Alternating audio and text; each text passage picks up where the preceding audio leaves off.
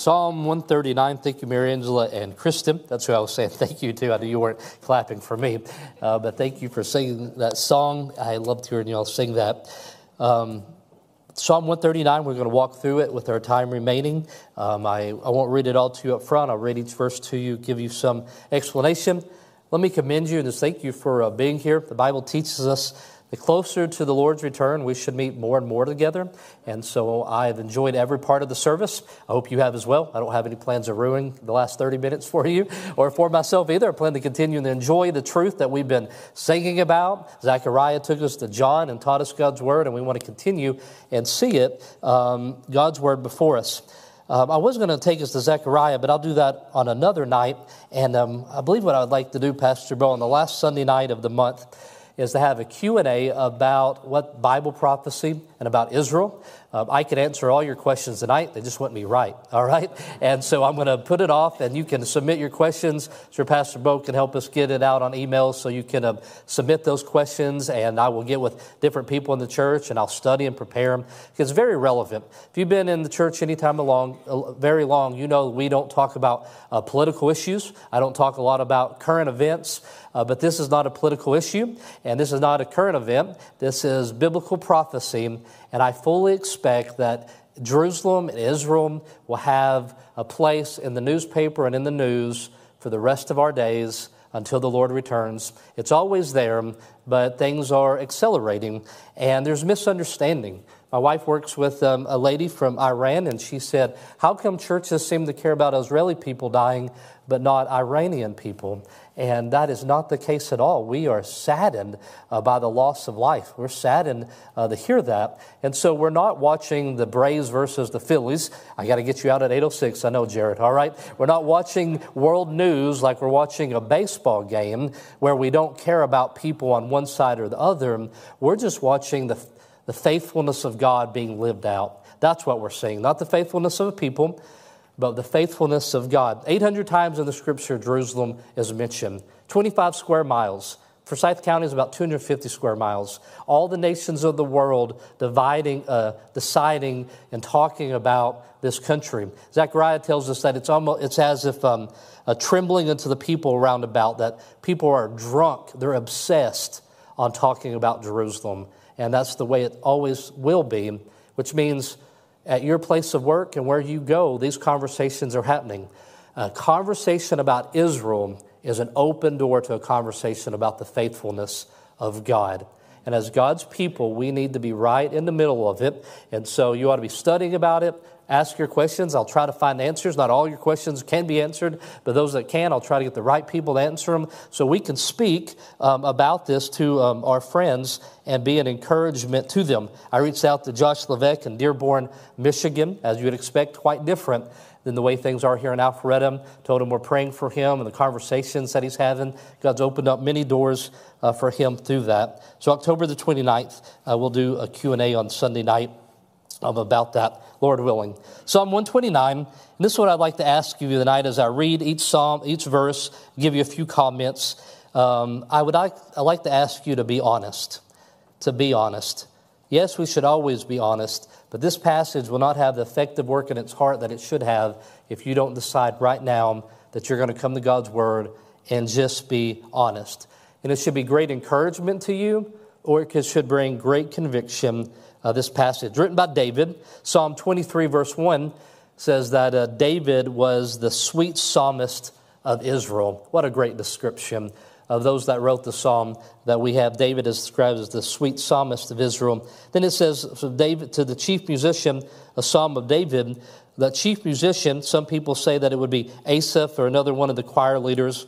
I like what David Guzik proposes, is that it is unto the Lord, that our Lord is the chief musician.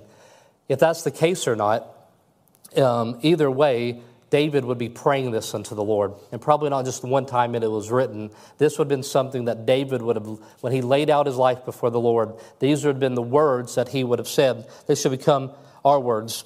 Derek Kidner, in his commentary on the passage, says, any small thoughts that we may have of God are magnificently transcended by this psalm. Any small thoughts we have, this surpasses all of it. Yet for all its height and depth, it remains intensely personal from first to last. Very personal for David. These are words that you ought to be saying, that you ought to know. You ought to be opening up Psalms 139 and praying it unto the Lord.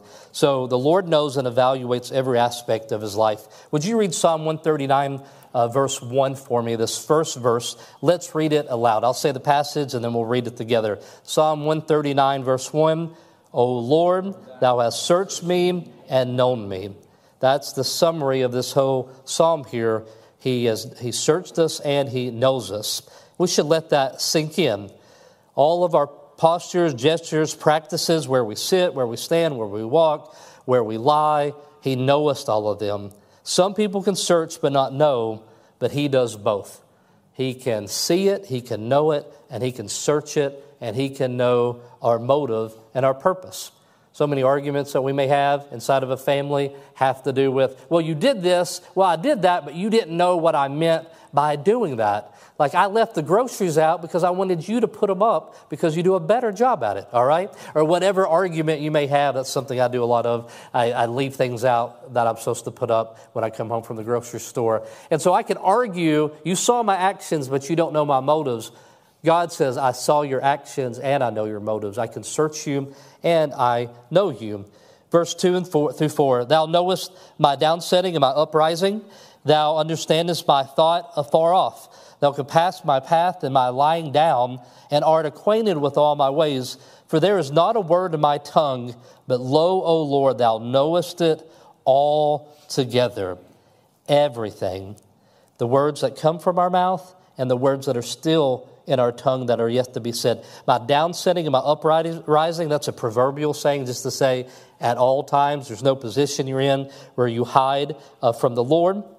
And God is there.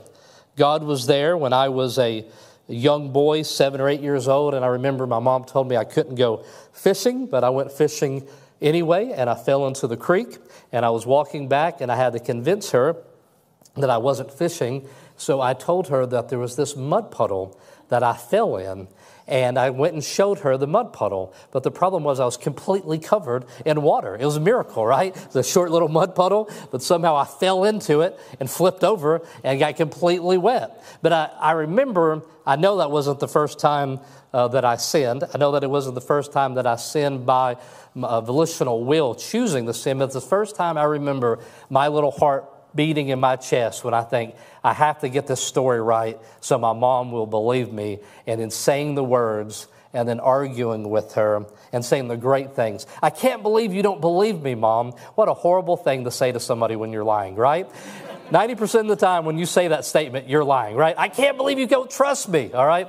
And I remember him pleading my case there. God knew that, but he's also known the thousands of times that I might have done something that I did something that was pleasing to him that you're not aware of. So it's not negative. It's positive. It's factual here. He knows all these things, our thoughts. It's not enough to say that God knows everything. That's wonderful and true, but he knows everything about you. It's to say that he is everywhere, but he's also everywhere with you. To say that God created everything, but God created you. We don't say that God is all things. That's pantheism. There's a difference between creator and creation, but we say that he's in all places, completely aware. The big word we like to use is omnipresent, but he is with us at all times. Verse 5, Thou hast beset me behind me and before, and laid thine hand upon me. Such knowledge is too wonderful for me. It is high, I cannot attain unto it. So behind me and before me, above me, around me, thou is always there. And this understanding that God is always there, this knowledge, it is too incredible. It is too wonderful for me. I can't fully comprehend it. David's saying it, and I'm saying it as well. As I explained to you that's true about God, this knowledge is too wonderful for me. We use the word wonderful usually just as a positive way of saying something is good. Wonderful has to do with wonder, a reverence, a fear. It's amazing. It would be a good word that you would say when you stood on the edge of the Grand Canyon for the first time. It was filled, my heart and mind is just filled with wonder when I think about this. You might have thought David would just say, this is awesome, but he finds it overwhelming. There's a difference in our lives between a constant surveillance that you might have on you wherever you go. If you work some places at your work, you would have cameras everywhere and they're watching you. The difference between that and a baby monitor, right? The weight of a baby monitor is I'm being watched over, I'm being cared for. If something happens, I'm going to go into the other room. Two different thoughts about what's going on here.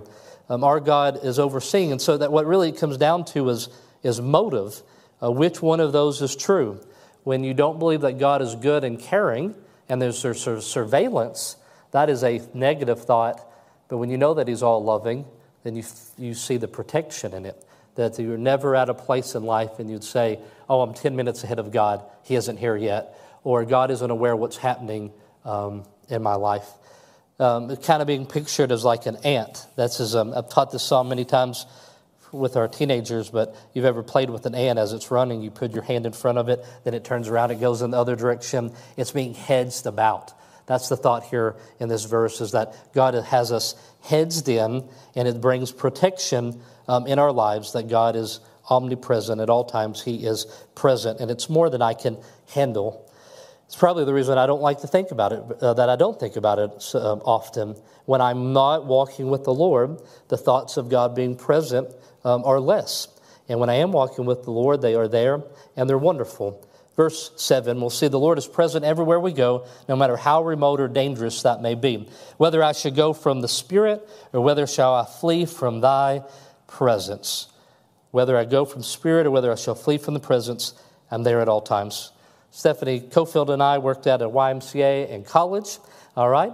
One time it was her birthday, and she said, Stephen, I was so happy to have friends. They invited me to a birthday party, and I said, great, I'm just going to have to get off work a little bit early to come to the birthday party. So I asked Stephanie, I said, hey, can you work a little bit late for me? I'm going to be going to a surprise birthday party. I don't know if I said that. I just said, I have to go somewhere. Well, I go into the house, and I say, hey, Stephen, what's going on? Whose birthday? It's like, this is for Stephanie.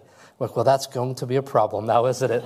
And so I got up early for that. But while we were working at that YMCA, I was so tired of these kids running around. I set them all down and threw on the playground equipment, and I said, when I'm not around or Miss Stephanie's not around, God is still here, and He sees everything that you do, and He knows when you do wrong. The kids were petrified. They were so scared. I'm still paying for counseling all these years later for those kids that I scared to death. It was effective, but it wasn't a very a good approach to that. But awareness that no matter where you go, that God will see you. Verse 8, if I ascend up into heaven, thou art there. If I make my bed in hell, behold, thou art there. If I take the wings of the morning and dwell in the uttermost parts of the sea, if there shall thy hand lead me, and thy right hand shall hold me. He's not only present everywhere in the universe, in any place that I could possibly go, but He is close to me, and I could reach out and I could hold His hand. This could speak of just the grave. He could have been speaking here to say, wherever I go, even when I die, I will be in your presence, because it's easier for us to think in simple terms. Like we say, no sin can go into heaven. Satan can't go into heaven. But in the book of Job, Satan goes before God. And so in hell, the focus is not in that there is no presence of the Lord, but He restrains any of His characteristics outside of His judgment. There's nothing off limits of where God could go and be. And that's what's being said here. From the grave into my life, there's no place that's off limits to our God. And then verse 11 here, if I say, surely the darkness shall cover me, even the night shall be light upon me, yea, the darkness hideth not from thee, but the night shineth as the day, the darkness and the light are both alike to thee. Nothing hinders the protective presence of the Lord. Little kids, when you walk out into the room, like a little bit ago when Nate came up here and I thought I could help out, his dad was gone and his dad was never coming back again, right? When you're an adult walks out of the room, the little kid says they're never coming back. That's why you play peekaboo with them. It's such a big shock because they think they cover their eyes and you're completely gone, all right? And the same way in our immaturity as believers, we believe that there are places and times where God is just not present because we have hindered it. He's not there. This bad problem has come into our lives. There's no presence of God. He can't be there. That's not the case. Or involved in sin, you think I can go into incognito mode, or I can go private, or I can go off the grid, or I can go to another city, I can go to another state. I can hide from the eyes of God, and that's not the case. And it's a miserable place to be when you get to a place in life where you believe that you're turning on and on the presence of God. It's a very frightening place because you're going to want to turn the light on and you don't think you can because you so conditioned yourselves for believing that God comes and goes in your life. And this verse is a strong challenge to say it's not going to happen. Don't believe that you can make it happen, and also don't worry because it won't happen. In the darkest days of your life, God is there in the darkness and in the light. And all of this is so because the Lord lovingly superintended our development and planned out our lives from the womb itself. Verse 13, for thou hast possessed my reins, thou hast covered me in my mother's womb. He was on the job before there was even a day one, looking over and protecting us. The Lord had made us. He knew what He would have for us in life, and there He develops us in the womb. And He superintended it according to His plan for our lives. Verse 14, I will praise Thee, for I am fearfully and wonderfully made. Marvelous are Thy works, and that my soul knoweth right well.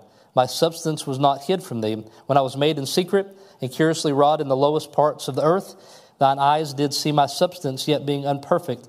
And in Thy book all my members were written, which in continuance was fashioned, when it yet was there was none of them. That God superintended our development according to His plan. Reading this week about how Da Vinci, when was asked what was the greatest marvel of engineering, and he just said, the human foot, the way that we can walk, the way that it can handle weight, the way we can feel pressure. God did all of that. He not just did for every human, but He did yours. He designed your feet the way that He needed your feet to be for His purpose. It's just to say He cares about you completely. Not in just a large group. He doesn't just care about all 400 million people in America and one of them. He cares about you and your family. Verse 17, how precious also are Thy thoughts unto me, O God. Precious, they're just wonderful. I cherish them. How great is the sum of them. If I should count them, they are more in number than the sand. When I awake, I will stand with Thee. The Lord's loving intention for us are precious and innumerable. He thinks of us. There's a way in which we could take this and go into a ditch on the other side where we would put ourselves as the center of the universe. And that's not what I'm proposing here.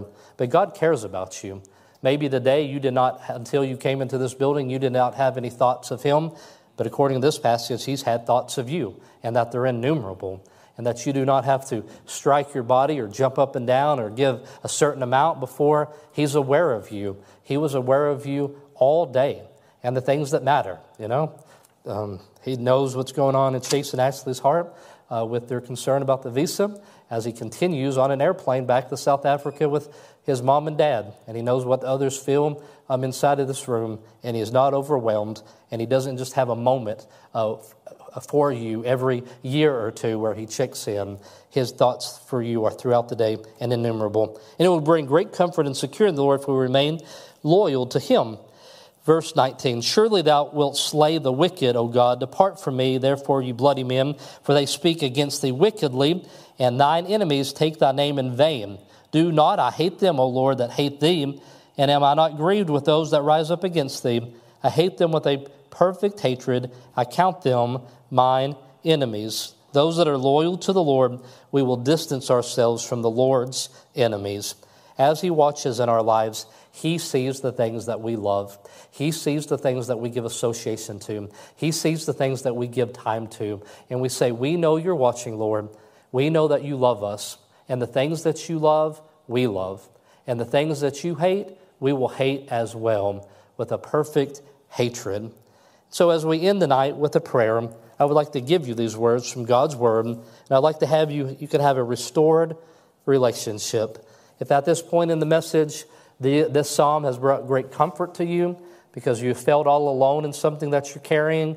You felt all alone because you can't really explain what's going on in your heart. There's been a God who wasn't absent from anything that happened. He knows exactly what happened. He knows the thoughts and intents. He knows if you're being misunderstood, or He knows if in your heart, if there's confusion. He knows completely. You don't have to become exasperated and trying to explain yourself to Him. He knows you, and He's been with you all day. And at times that brings great comfort, but there's other times in here when we come to the psalm, it brings great conviction and say, even though I wasn't thinking about Him today, and even though I wasn't inviting Him into my life and recognizing that, He was already there before me, and He knows the opportunities that I missed. He knows the times that I went left when I should have went right. He knows the times that I did right, but my heart was not what it should have been. And so the faithful, which is what we desire to be, desire to maintain our integrity throughout our life. Our integrity. The last verse, 23 and 24. Search me, O God, and know my heart. First verse, remember, says, O Lord, thou hast searched me and known me, stating it as a fact. The prayer is, Lord, I welcome this into my life. Thank you, Father. Search me and you know my heart. Try me and know my thoughts. And see if there be any wicked way in me, and lead me in the way everlasting. Father, I know you're watching, and what you see, I want to know. Bring conviction and lead. I want to live my day in your presence. I want to live my life knowing that it's in the light of you in which you see all things. Let us pray together. I'm going to pray part of this psalm to us as we leave tonight. Heavenly Father, I thank you for these words that were penned by a human author in David, the sweet psalmist. But Lord, through inspiration for us today, giving us words that we so often need when we feel alone. Lord, bringing conviction when we think that our lives do not matter to you. Regardless of what our activities held today, Lord, we recognize that you were present and that you were near. So, Father, we know that you search us and you know us. When we sat down and when we got up, when we went to work and when we came home, and you understood our thoughts from afar off, you knew exactly what we were thinking. And Father, when we were just filled with activity, you knew all of our ways, and you knew the words that came upon our tongue that were never said. You know it all together. You were behind me and you were before me, and you were there before I will lay down tonight. And this knowledge it's overwhelming. It's wonderful. And I can't understand it fully, Lord, but I'm going to rejoice in it and thank you for it. Because if you were not present, no matter how many people were present, I would feel so cold and so alone. And so whether I should go anywhere in this world, Lord, I will never leave your presence. Lord, you will always be there. In the morning and to the othermost parts of the sea, your hand will lead me. And surely, Lord, I see that even in my dark days, you haven't left from me, that no cloud cover or no desire that I would have, Lord, to hide from you will ever be effective. You are there. Thank you that I have been wonderfully and fearfully made. And Lord, you have made me for what you have called me to do. And so, Father, we rejoice tonight that you see us. Even though we're imperfect, all of our members are written, Lord, that they're exactly what they should be. Though they don't seem perfect in our own eyes, they're perfect in what you would have us to be. Your thoughts towards us are precious. We thank you for them, Father, and great is the sum. Lord, if we would try to count them, they'd be as the sands of the sea. Surely, Lord, those that are against you, Lord, we would be against. What you love, we love. What you hate, we hate. We live in your presence, Lord. So we end the night, Father, asking you that you would search our hearts, that you would know our hearts, and that you would lead us in a way that is everlasting and that leads to life. In Jesus' name I pray. Amen.